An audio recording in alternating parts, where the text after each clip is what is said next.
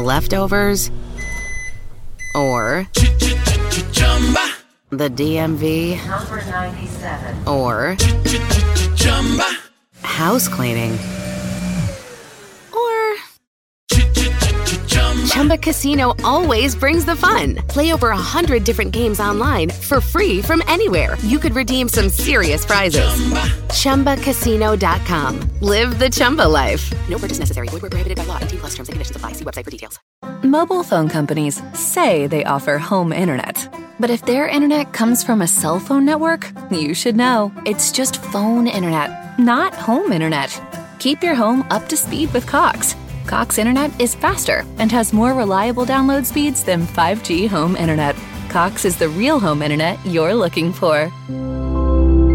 Based on Cox analysis of Ookla speed test intelligence data Q3 2022 and Cox serviceable areas, visit cox.com/internet for details.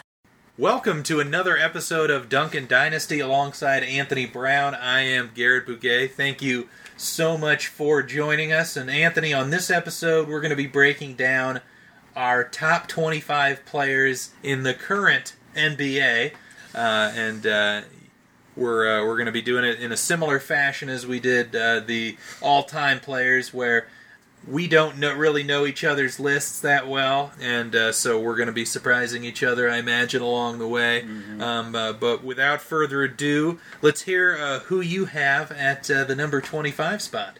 For the number 25 spot, I've got Oladipo.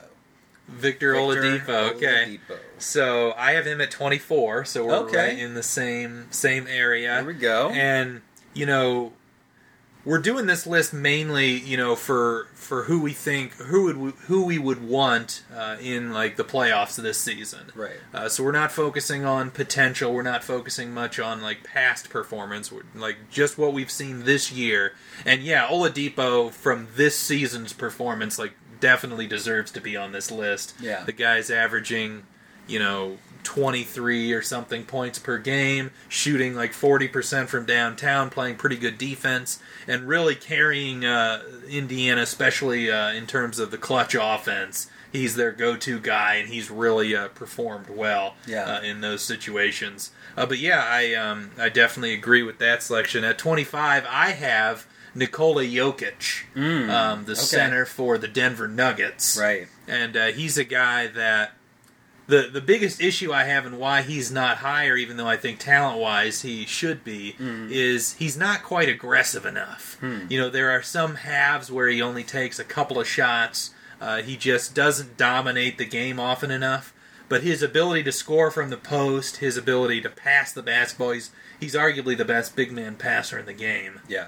And his ability to shoot the three ball, really good all-around offensive player, can do just about anything you need.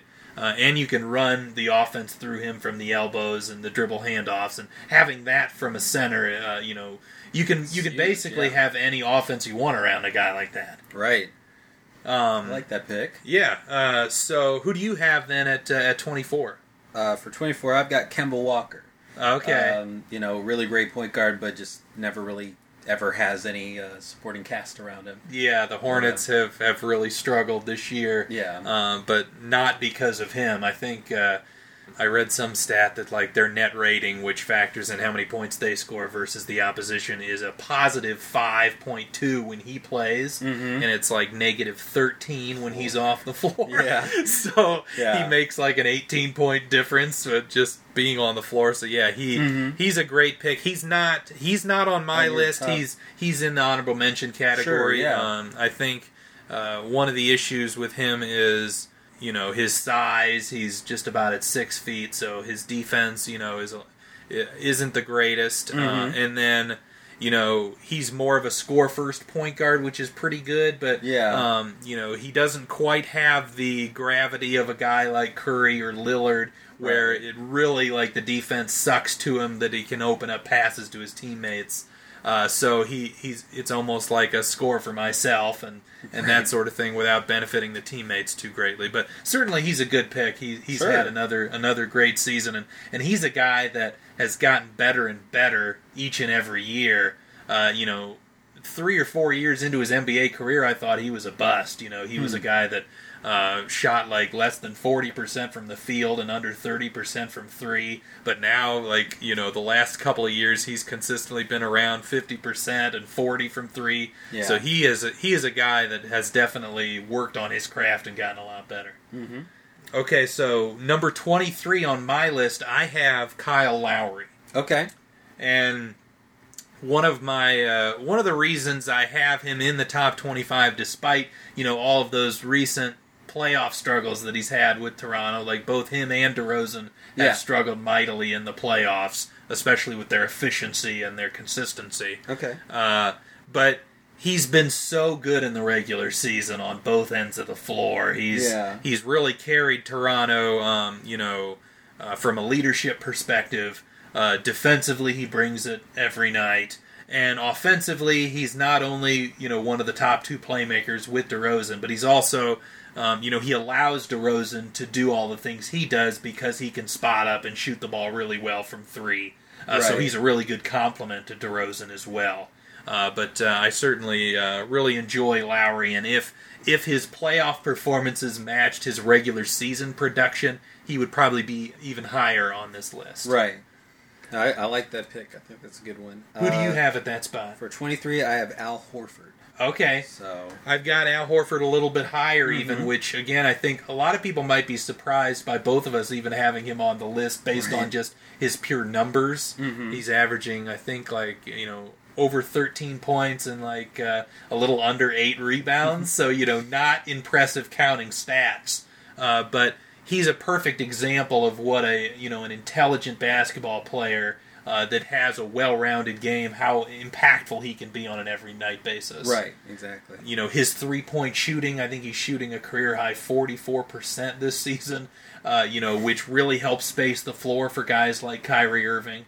That Irving-Horford pick and roll is really difficult to stop because you've got to pick your poison. Do you help out on Irving, which then Horford popping can knock down that three, or do you try and play that more one-on-one? And again, Kyrie, one of the best one-on-one scorers ever. Right. Yeah. Horford is crucial to that Celtics offense being good, and his defense is one of the reasons. Him being that defensive anchor is why the Celtics have been one of the best defenses in the league this year. Oh, yeah. Okay, so now we're down to the 22 spot, which I have Damian Lillard here. Okay. Who do you have in that spot? I have Bradley Beal at Okay. that spot. Lillard's just a few spots up from that, though, so it's still pretty close. So my main reason with Lillard not being a little bit higher is despite his immense range from three and his ability to shoot the ball off the dribble, and really he's the second best in the league at that behind Curry. Right. But his the thing that I think Lillard struggles with a little bit is, the defense for one. Even though Portland as a team has been a lot better defensively, I don't think it's necessarily Lillard's. Right. But the offense for the Blazers has been poor this year, and they don't have a lot of shooting around Lillard, and he hasn't really been able to make up for that. Right. He benefited a lot from just having elite spacing around him and being able to get to the hoop and all those things. But, if he's supposed to be this super dominant offensive player like a Curry, you'd think, regardless of the surrounding talent, you could at least, have a team that's a league average on the offensive end of the floor. Yeah. No, I hear that for sure. What are your thoughts on Bradley Beal? I just really like that combination with him and Wall. Like, I think they're a really, really good 1-2 punch with point guard, shooting guard. Yeah. They complement each other really well in terms of the Wall is the guy that can drive and create and is that really good passer. Play is a great transition guy, whereas Bradley Beal may be a better half-court guy where he can hit the shot, spot up, space the floor, give space for all the other players, but then also can be that secondary playmaker. And in reality, John Wall just had or is about to have knee surgery, so he's going to be out 2 months. Right. But Beal, through this season has been better than John Wall. But again, since this list we're focusing on what we think, like who we would want in the playoffs for this upcoming year. Right. I still am going to have Wall above him, and I believe you do too. But I've got Beal a little bit, more in the honorable mention category. Sure, yeah. Because I just don't know how well an offense would be if he was just the go-to guy. We're going to get to see it with John Wall out. He's going to be the number one option. But I think in the past they've struggled a little bit with Wall out and Beal having to be the focal point. Mm-hmm. So now we're down to, I believe, 21. 21, which I have Kristaps Porzingis in this slot. Ooh, okay. And part of the reason he's not a little bit higher, based on the first month of the year, he was probably a top 10 guy. That's how hot he was. And at his size, there's nothing you can really do other than contest. So if he's knocking him down, you don't really have it. There's nothing you can do as the defender. Mm-hmm. But he has cooled off significantly since that opening month or two. And that seems to be a trend with him that he's had. But he still is an impactful defensive player as well, which is why he's on this list. Being that a pretty agile guy for his size, and again that wingspan is really impressive. Crazy. He can jump pretty well also. So he's certainly a guy that if you had to mold a current basketball player, he'd be somebody you would that height, that athleticism, that shooting ability. It'll be interesting to see that in a couple of years if he can become more consistent and bring it, on an every night basis throughout the entire season, because the NBA season is a long journey. Very true. Yeah, he's definitely a player that excites me a lot. Mm-hmm. I haven't gotten the chance to watch him that much, other than just those insane highlights of the beginning of the year. Yeah. So yeah, I'm definitely excited to see how that goes. Who do you have then at 21? 21, I've got Blake Griffin. Okay. Mm-hmm. The newly acquired Detroit Piston. Right. Blake Griffin. You were just telling me about that. Yes. So what do you like about Blake? I think he's a solid player. I mean, with rebounding and obviously catching lobs, he's really fun player to watch. But I think beginning of his career he was mostly just dunks and highlight plays. Yeah. And he's turned into a more solid player from the post, being able to face up and develop that skill set. And exactly. Even this year, he's added the 3-point shot a little bit. He's only shooting about 34%, which is a little below league average. But the ability to stretch out, and that's probably a necessity for the Pistons now that he's going to be playing with Andre Drummond. Mm-hmm. They need a guy that can spread the floor around Drummond. He is another one of those guys that was a tough cut for me, but I did leave him off just by a fraction. Sure. And the biggest reason for me is I think the athleticism has dipped a little bit. Right. He's 28, which should be pretty much his athletic peak, but he's suffered so many injuries throughout the years that I think that zapped a little bit of that athleticism. But as you said, that skill development has been crucial. He's still an all-star caliber player, and it's because of that skill development that he's worked on. The ball handling is really impressive for a guy his size. Yeah. And, so that's maintained his ability to be pretty effective out there, but he's not quite that guy that's, having those posters on a night-to-night basis like he did earlier in his career. Mm-hmm. And he's not quite as much of a threat. Teams don't, suck in quite as much when he's going to the basket as they did when he was younger. But yes, certainly, a pretty solid player. So who do you have then at number 20? Let's see. For 20, I've got DeMar DeRozan. Okay. Yep, with the Toronto Raptors. Yeah. So he's another guy that didn't quite make my list. Mm-hmm. But interesting. Tell me some of the things that you like about him. Well, I mean, I really like the old school scorers who can score from mid range. I know that in this new age of analytics, that's like the worst shot that you can take. But I love seeing that it can still work for some people, Right. And yeah, just really good scorer, and looks like the Raptors are doing, pretty well regular season. Like you were saying, hopefully that can translate into some playoff victories there, and not just burning out like they usually do. Mm-hmm. But yeah, what are your thoughts there? Yeah, he is kind of like the contemporary Kobe Bryant in terms of his footwork, his mid-range game. He he almost kind of feels like Kobe with like a little bit of a floater game as well. He's got a bunch of those little push shots that he can hit from that 5 to 10 foot area. He's even expanded a little bit out to the 3-point line this year. He's shown flashes. Right. He's got to get more consistent with that. Right. And that along with the defense is why he's not on my list. He's, again, if you're talking about just his pure strengths, like his, one-on-one scoring ability, his mid-range work, his footwork, he's in the top 10 in all those categories. Yeah. But the fact that on one end of the floor he still has not really made much of an impact on defense, and, I don't think defenses still respect his 3-point shooting yet, even though he's shown flashes this year. So it makes him a hard fit off the ball. When Lowry has it, teams can suck off of DeRozan and help. So that hurts him, especially in the playoffs when teams are locked in. Right. They can say, if DeMar's going to hit a bunch of threes to beat us, then so be it. Right. But we're going to make them do things they don't want to do. Right. And that's what separates those. All these guys we're talking about are good players. Exactly. But that's what separates the guys, the good players from the truly elite guys is when defenses are forcing you into your weak points, are those weak points still pretty much strengths for most players? Right. And, LeBron has developed his jump shot enough so when teams are forcing him into those, he's still making them pay for that sort of thing. But yeah, DeMar DeRozan is certainly...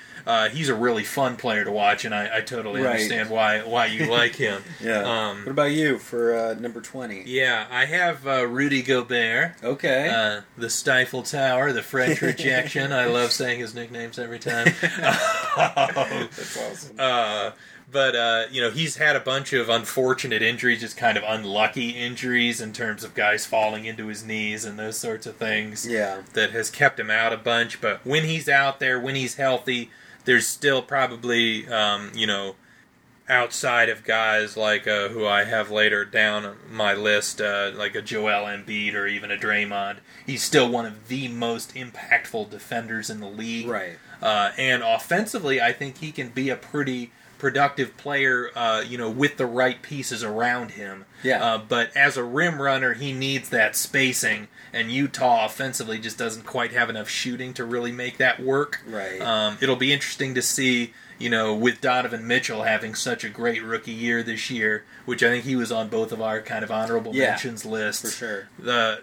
The way Utah builds around the Mitchell-Gobert, because that's a pretty good foundation of a perimeter player and a center, both young, and if you put some shooting and some more defense around those two guys, they've got a pretty bright future. Yeah, that's exciting, for sure. So, who do you have then at that spot? Let's see, which one we got? Was that 20? I think so, yep. Okay, so I had DeMar DeRozan for 20. Okay, so now you're down to 19. Now we're down to 19, and that's where I've got Damian Lillard. Okay. And I think he might be one of those that, because I've mostly seen his incredible highlights, especially like that one step back that he had for a 3-point shot that everyone was blowing up all social media and everything. Mm-hmm. When he's on fire, like you said, it rivals Steph Curry's range, and you were saying he might even contend. And when Lillard is hot, like he takes preposterously difficult shots and makes them. Yeah. And I think shots that are even a little bit too difficult for even Curry to make on a consistent basis. And that's saying something, because I'd say we both agree that Stephen Curry is probably the best shooter that we've ever seen. Yeah. And I think one of the things that sort of separates him is Lillard has, I think, maybe is slightly stronger and has a little bit more ability to flick the wrist and really get the ball a great distance. Like, as you said, like he can just step back from 30 feet without any momentum and just chuck it up and easily have the range to pull that off. Right. Whereas Curry, I think, he's got that kind of range when his momentum is going forward. Right. But it's incredible to say like a guy, 5 to 10 feet behind the 3-point line can step back and take a 3 from there. Yeah. And Lillard, when he's on, can hit those kinds of shots. So I certainly understand, from a highlight perspective, right. And, when he's on fire, he's one of the most unstoppable guys in the NBA. So I'm putting that, asterisk there by it already, that, I'm a fan of his there too. Yeah. Like on the offensive end, I think he's really good at scoring the ball. But like we were saying maybe a little bit before this, that the Blazers, if he is that elite type of talent, the Blazers should be doing a little bit better. Yeah, they're with 26th in offense right. this season, and with him and McCollum, you'd think the two of them, even without much supporting help, should be at least a league average offense if those guys were truly dominant players. But certainly a really fun guy to watch. And again, he was on my list as well. So pretty solid player. So now let's see, we're 19. Down to 19, which for me that's Al Horford, which we already brought up a little bit with your list. Nice. Again, most people would be surprised to think he's in my top 20, but just the versatility I think is so crucial. Being able to do a bunch of things is so undervalued. A guy like Draymond Green, which he's going to come up later on both of our lists, his value, especially on offense, comes from the fact that he can hit a three. He can drive and finish. He can hit a floater. He can pass. He can handle the basketball. And even though he's not great at any of those things, Draymond, again, still talking about Draymond, the fact that he can do all those things makes him a really good role supporting guy on offense, because you can do such a variety of things with him. And that's kind of what Horford has done, and he's done it at a level offensively where he's shooting 44% from three, which is a lot greater than Draymond. And he can do a lot of those passing, and he can even handle the ball a little bit as well. And his defense is not on the level of a Draymond.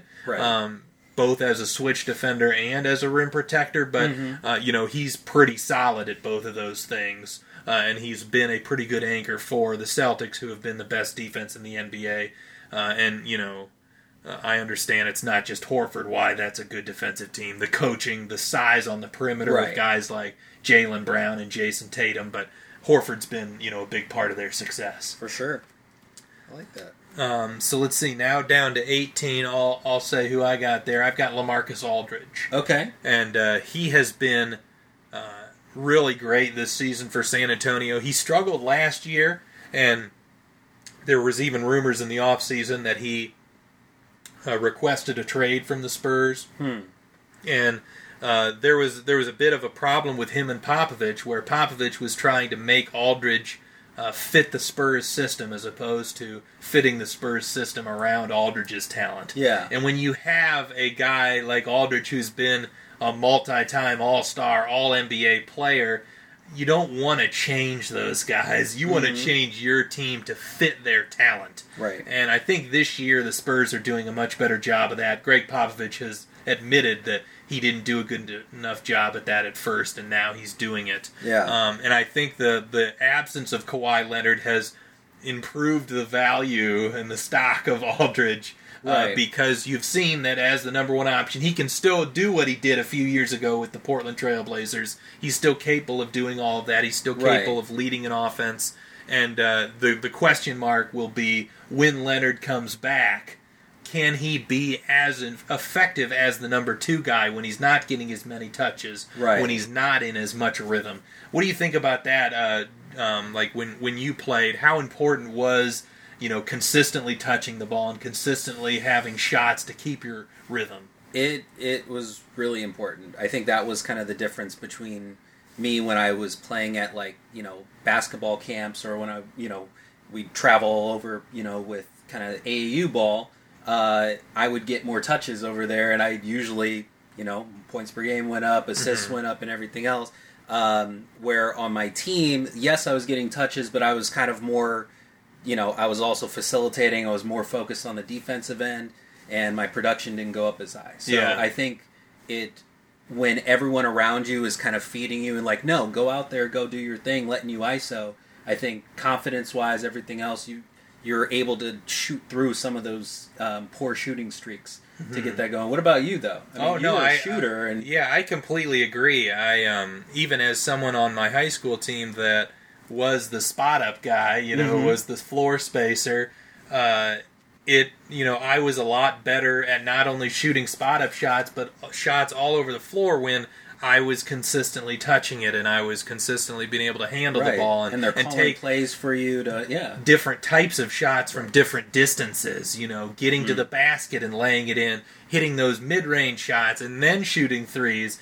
Right. All of that makes it so much easier, which is why guys like Klay Thompson just astound me at how difficult it is that he doesn't take any dribbles. He scored 60 points in a game with like 13 dribbles or something crazy. Yeah. People that don't play basketball don't understand, or have never played, don't understand how difficult it is to stay hot and stay in rhythm and a flow without ever barely touching the ball. And then when you do touch it, you're just expected to shoot it right away. Yeah, it's crazy. I mean, that's why, and I didn't even bring that before, but the games where I got to play point guard, I was sometimes like our backup point guard, I felt a lot better during the game. I felt more in control because I got the ball more. Yeah. It helps so much. Right. I can't imagine scoring anywhere close to that and just on catch and shoots. Yeah. And from the evidence that we've seen in terms of Aldridge, I think it's shown that he does prefer, what we're talking about, getting the ball consistently. And when he's been the number one option, his efficiency, his shooting percentages are better. Right. When he was playing as the second fiddle to Kawhi, his numbers went down a little bit. Right. So it's interesting how hard it is to judge. We were talking before we recorded about how it's difficult to grade Draymond Green, and we'll get into where we put him earlier. But like as a number one option, he's not. He wouldn't be very effective at all. Right. He's not extremely skilled on the offensive end of the floor. And, as a guy that the whole defense is focusing in on, he wouldn't be that efficient. But in the role that he has as that number 3 option, he is pretty great at that because he can play the defense. He can do all those little things offensively, like we talked about in Al Horford. Whereas Aldridge in that role, not getting the ball as much, not getting those consistent touches, maybe he would have more of those shooting percentages that like a Draymond Green has. Right. And then, not being as good of a defender as Draymond Green, shows you that the role matters. Exactly. Who do you have then at number 18? Well, speaking of Draymond Green. Oh. Draymond Green. Okay. And that's kind of the debate that I was having in my head with where to place him, right? As a role player, especially in today's league where it's so important to not have a weakness out there at a certain position. If you've got a small forward where the guy can't defend, or he can't shoot the 3, or he can't do whatever, there are teams that have enough pieces that are just going to destroy you on that. Yeah. Draymond Green, I think, on any team would be great to have in this era because he can do all of those things that you're talking about. Even though he may not be elite in all of those, other than maybe like 1 or 2 categories with like the defense. He's good enough at shooting and surrounded by good enough people that I think it works. But the only reason I ended up putting him down, that far down at 18, I think he's a great player, but it's hard for me to bump up people when you're surrounded by like some of the greatest players in the entire league. Having Stephen Curry as his teammate for pretty much all of Green's career, has definitely helped and has definitely facilitated his all-around offensive game and highlighted his versatility. Right. How Stephen Curry gets those double teams, throws it to Draymond Green on that little pocket pass, and Green has a 4-on-3. Right. That allows Green to show off his passing ability, his ball handling, his getting to the rim. But without Curry there, all of those things like driving against a defender that's standing there and waiting for you is a lot more difficult than having an open lane. Right. So. But yeah, I certainly can understand why you might have Green that low, and I wouldn't even blame you if you had him even lower, just based on the idea that it's hard to. I like to rank all-time great players as far as, okay, if this is your number 1 guy and they have an average supporting cast, how many wins do you get? Right. And I don't know if Draymond Green can even get you to 45 or 50 wins. Right. I think with him, with an average supporting cast, he could build an elite defensive roster that could maybe be 500. Maybe. But as one of your, top one or two offensive guys, your offense is going to be pretty lousy. Right. So I totally understand. I've got him a little bit higher because I value that, especially his defense. I think he's one of the most unique and important defenders you could have in this current version of the NBA. And as a leader and just competitive wise, he's able to get everyone going. Yeah. So, yeah. But yeah, 18, who do you have? Well, I had Aldridge at 18. Right. Okay. 17, we're down to 17 now, which I have John Wall. And last year I would have had Wall closer to the top 10. But this year he's struggled a little bit. He hasn't shot the ball well. I think he's shooting around 42% from the field. And I think this surgery that he just had on his knee showed that maybe he's been playing through some injuries this year. So the hope is when he comes back from this rehab from this knee surgery, it's supposedly just a cleanup. Yeah. So hopefully it's nothing major. But he's had some knee surgeries in the past, so you never know. Hopefully he'll come back and be the John Wall of last year that is just the terror in transition, the speed demon, and the guy that really is a terrific passer. I think he's undervalued by a lot of people for his passing ability. I think he's one of the top 4 or 5 passers in the league, and his ability to get guys like Otto Porter and Bradley Beal wide open looks on a consistent basis just because of how much pressure he puts on the rim. Oh, yeah. Yeah, I have him actually at one spot above that. Okay. Yeah, John Wall's awesome. Yeah, so who do you have then at 17? I actually have Kyle Lowry at that spot. And so, again, I'm basing DeRozan and Lowry mostly off of that regular season, but very good point to point out that those playoffs, they've had a hard time, and I mean, who can blame them when you're going against the Cavs every single time? It's pretty hard to break through on the East, but Kyle Lowry there, and then, like I said, that next spot I've got John Wall. Well, and another thing about the Raptors, and that people are talking about maybe they are a bit more of a contender this year than they've been in years past is because, a couple of years ago and even last year they focused mostly on isolation basketball with DeRozan and Lowry. Yeah. This year they've upped their passing numbers. They move the ball a lot more. And Kyle Lowry is one of the best off-the-ball movers in the league. They're shooting more threes this season, so they're trying to become more of a modern offense, play a style that would be a little bit more challenging to defend because that isolation-heavy basketball, unless you've got the elite of the elite like a Kyrie and a LeBron, which the Cavs have been isolation-heavy, but when you've got two of the best, you can get away with that. But with Lowry and DeRozan not being quite as good of isolation guys, efficiency-wise in the playoffs, they needed to steer away from that to have more success. And it'll be interesting to see how that pays off and how that affects DeRozan and Lowry's production in the playoffs too, that offensive system change. Right. But yeah, then you said, who did you say you had John next? Wall. You had John Wall at that next spot at, what is that, 16? 16, yeah. Okay, so at my number 16 spot, I have Karl Anthony Towns. Okay. So he would be even lower on my list if it wasn't for the fact that he's improved on the defensive end this year. In the past years, he's been kind of a sieve on that end of the floor. But he's such a talented offensive center. He's probably the best post-up guy in the league. He's that good on the block. He's also a 40% three-point shooter. So having that versatility on offense where he can space the floor or be a primary option is so valuable. As an offensive player, he's certainly a top 10 guy in the league. And his defense, although it's better this year, is still, pretty average, I would say. Yeah. He's got the capability and the athleticism and length to become even better. So it'll be interesting to see if he can continue this upward trend in his defense, and I think part of it's due to the fact that Jimmy Butler's there and has been tutoring him and guiding him on the defensive principles and all those things.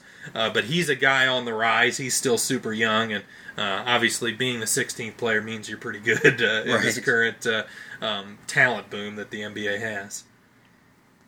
Okay, so Anthony, I had Karl Anthony Towns at 16. Who'd you have at that spot? So, listen. I kind of cheated a little bit. I ended up doing a tie for my 16th spot. How dare you? I know.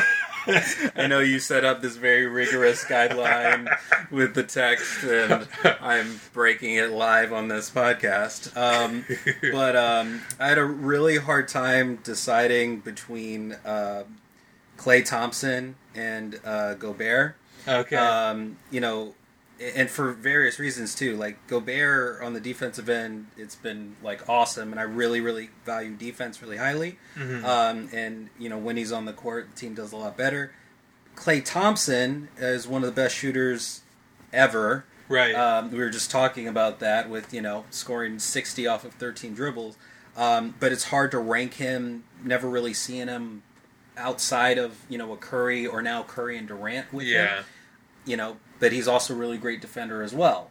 It's hard for me to imagine him as like the number one option on a team, but with all of, you know, he might be talented enough to do it. Anyway, long story short, I ended up putting them both at my 16th spot. Okay. Don't hate me forever. No, it's fine. Yeah, and the thing about Klay Thompson that's interesting, I have him a little bit higher.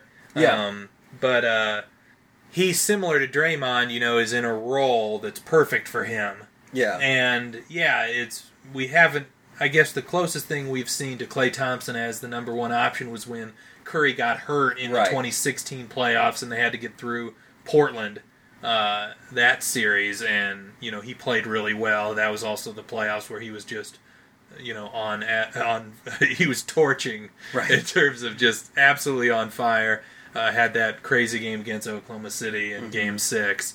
But yes, it is questionable, like, over the length of an entire season and against the elite of the elite defenses, if him as a number one option is good enough.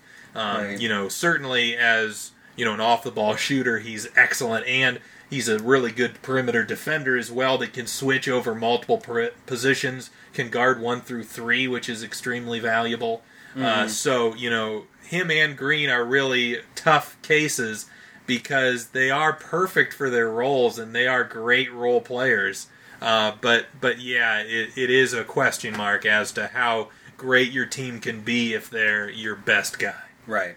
Sure. And then yeah, Rudy Gobert, he you know, yeah, defensively he's amazing, and yeah, you know, I think he, for a guy that doesn't have a jump shot, doesn't have much of a post game, he's about as good of an offensive player as you can be out of that, because he's so good at, you know, the rim running, the catching the lobs, and, you know, he's improved his ability to catch it in the middle of the floor and make a decision, either pass at the corner or those sorts of things.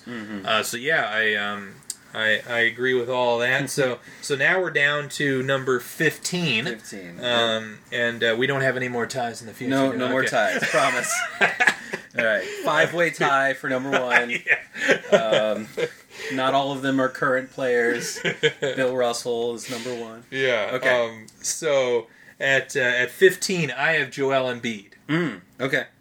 Nice. And you know, I guess the reason he's not even a little bit higher is because of the injury question marks and the fact that he's been on minutes limits this year and that he hasn't played any back-to-backs. You know, there's still a lot of question marks whether he can withstand the workload of a full season. Yeah. He's already played more games this year than he did last year, so that's, you know, a positive development.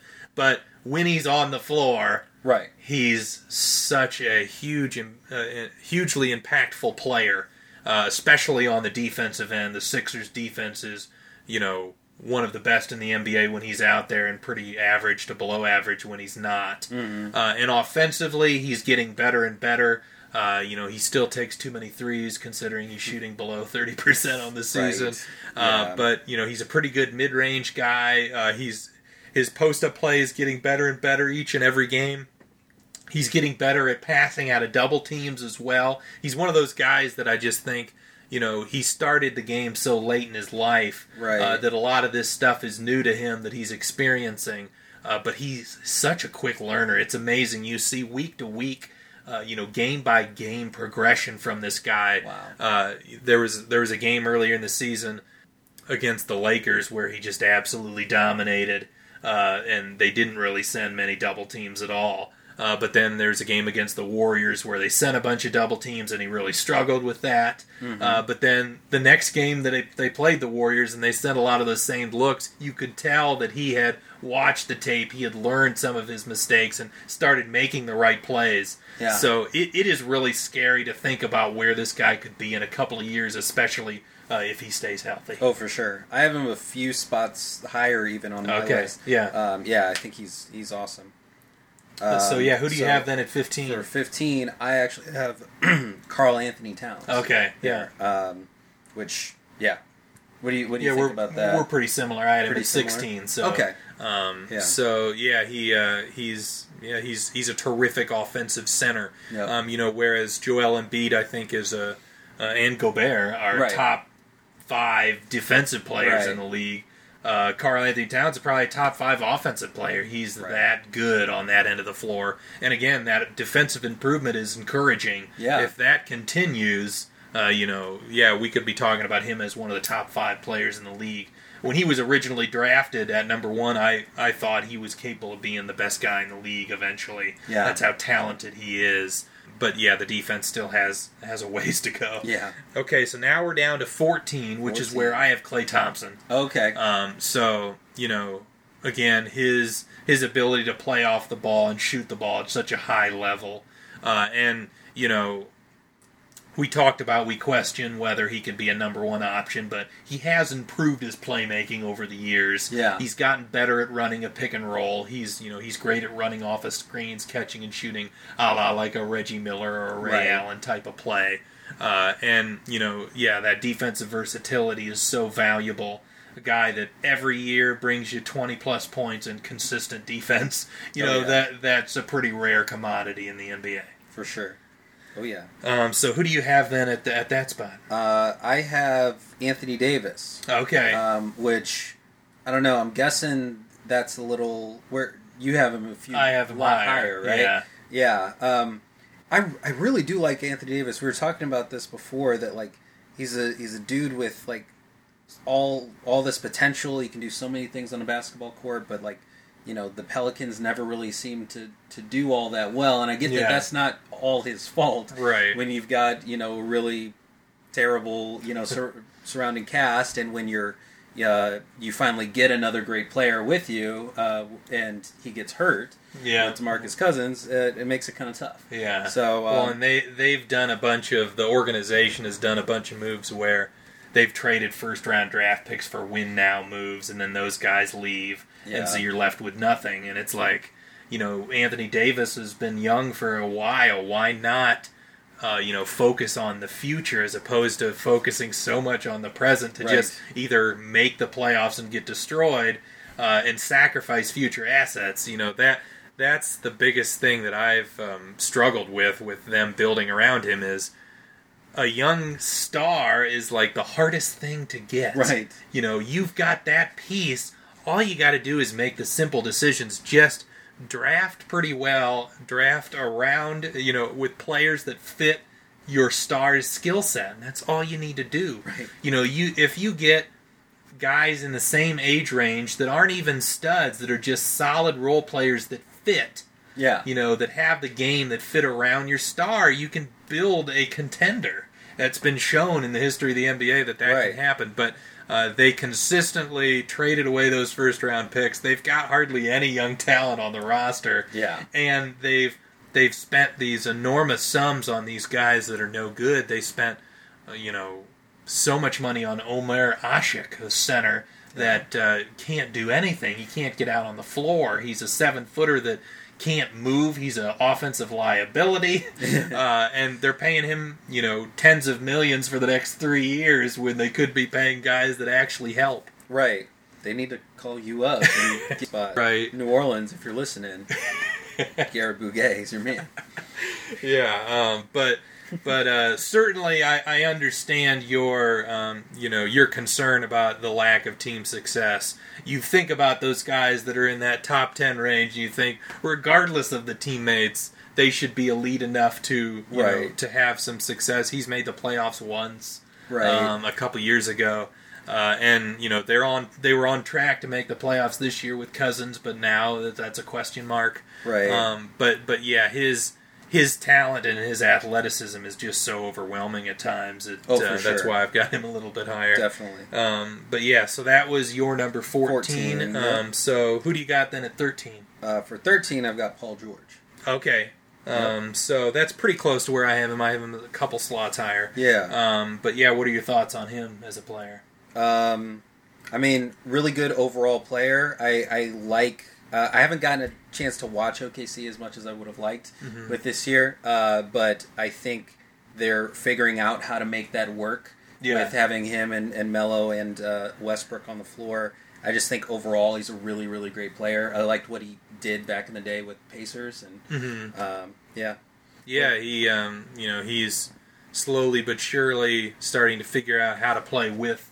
Right. Like off of Westbrook, which is a challenge, I think, when for anybody. We're the main guy, and that's something I think Durant doesn't get quite enough credit for, is how smooth he was able to play with a ball-dominant guy like Westbrook, and I think that's made his transition to play with Curry that much easier, as he learned to do that. But it is a challenge to be used to, we talked about that when we played, we were in a better rhythm, we played better when we had the ball consistently, right? And you just can't do that with Russell Westbrook, right? So that has been a challenge. But he's shooting 40% from three, playing elite defense. I think his defense has even gone up a level because he doesn't have to spend as much energy on offense. But yeah, that's a good pick. I agree with pretty much everything you said there. So at 13, I have Draymond.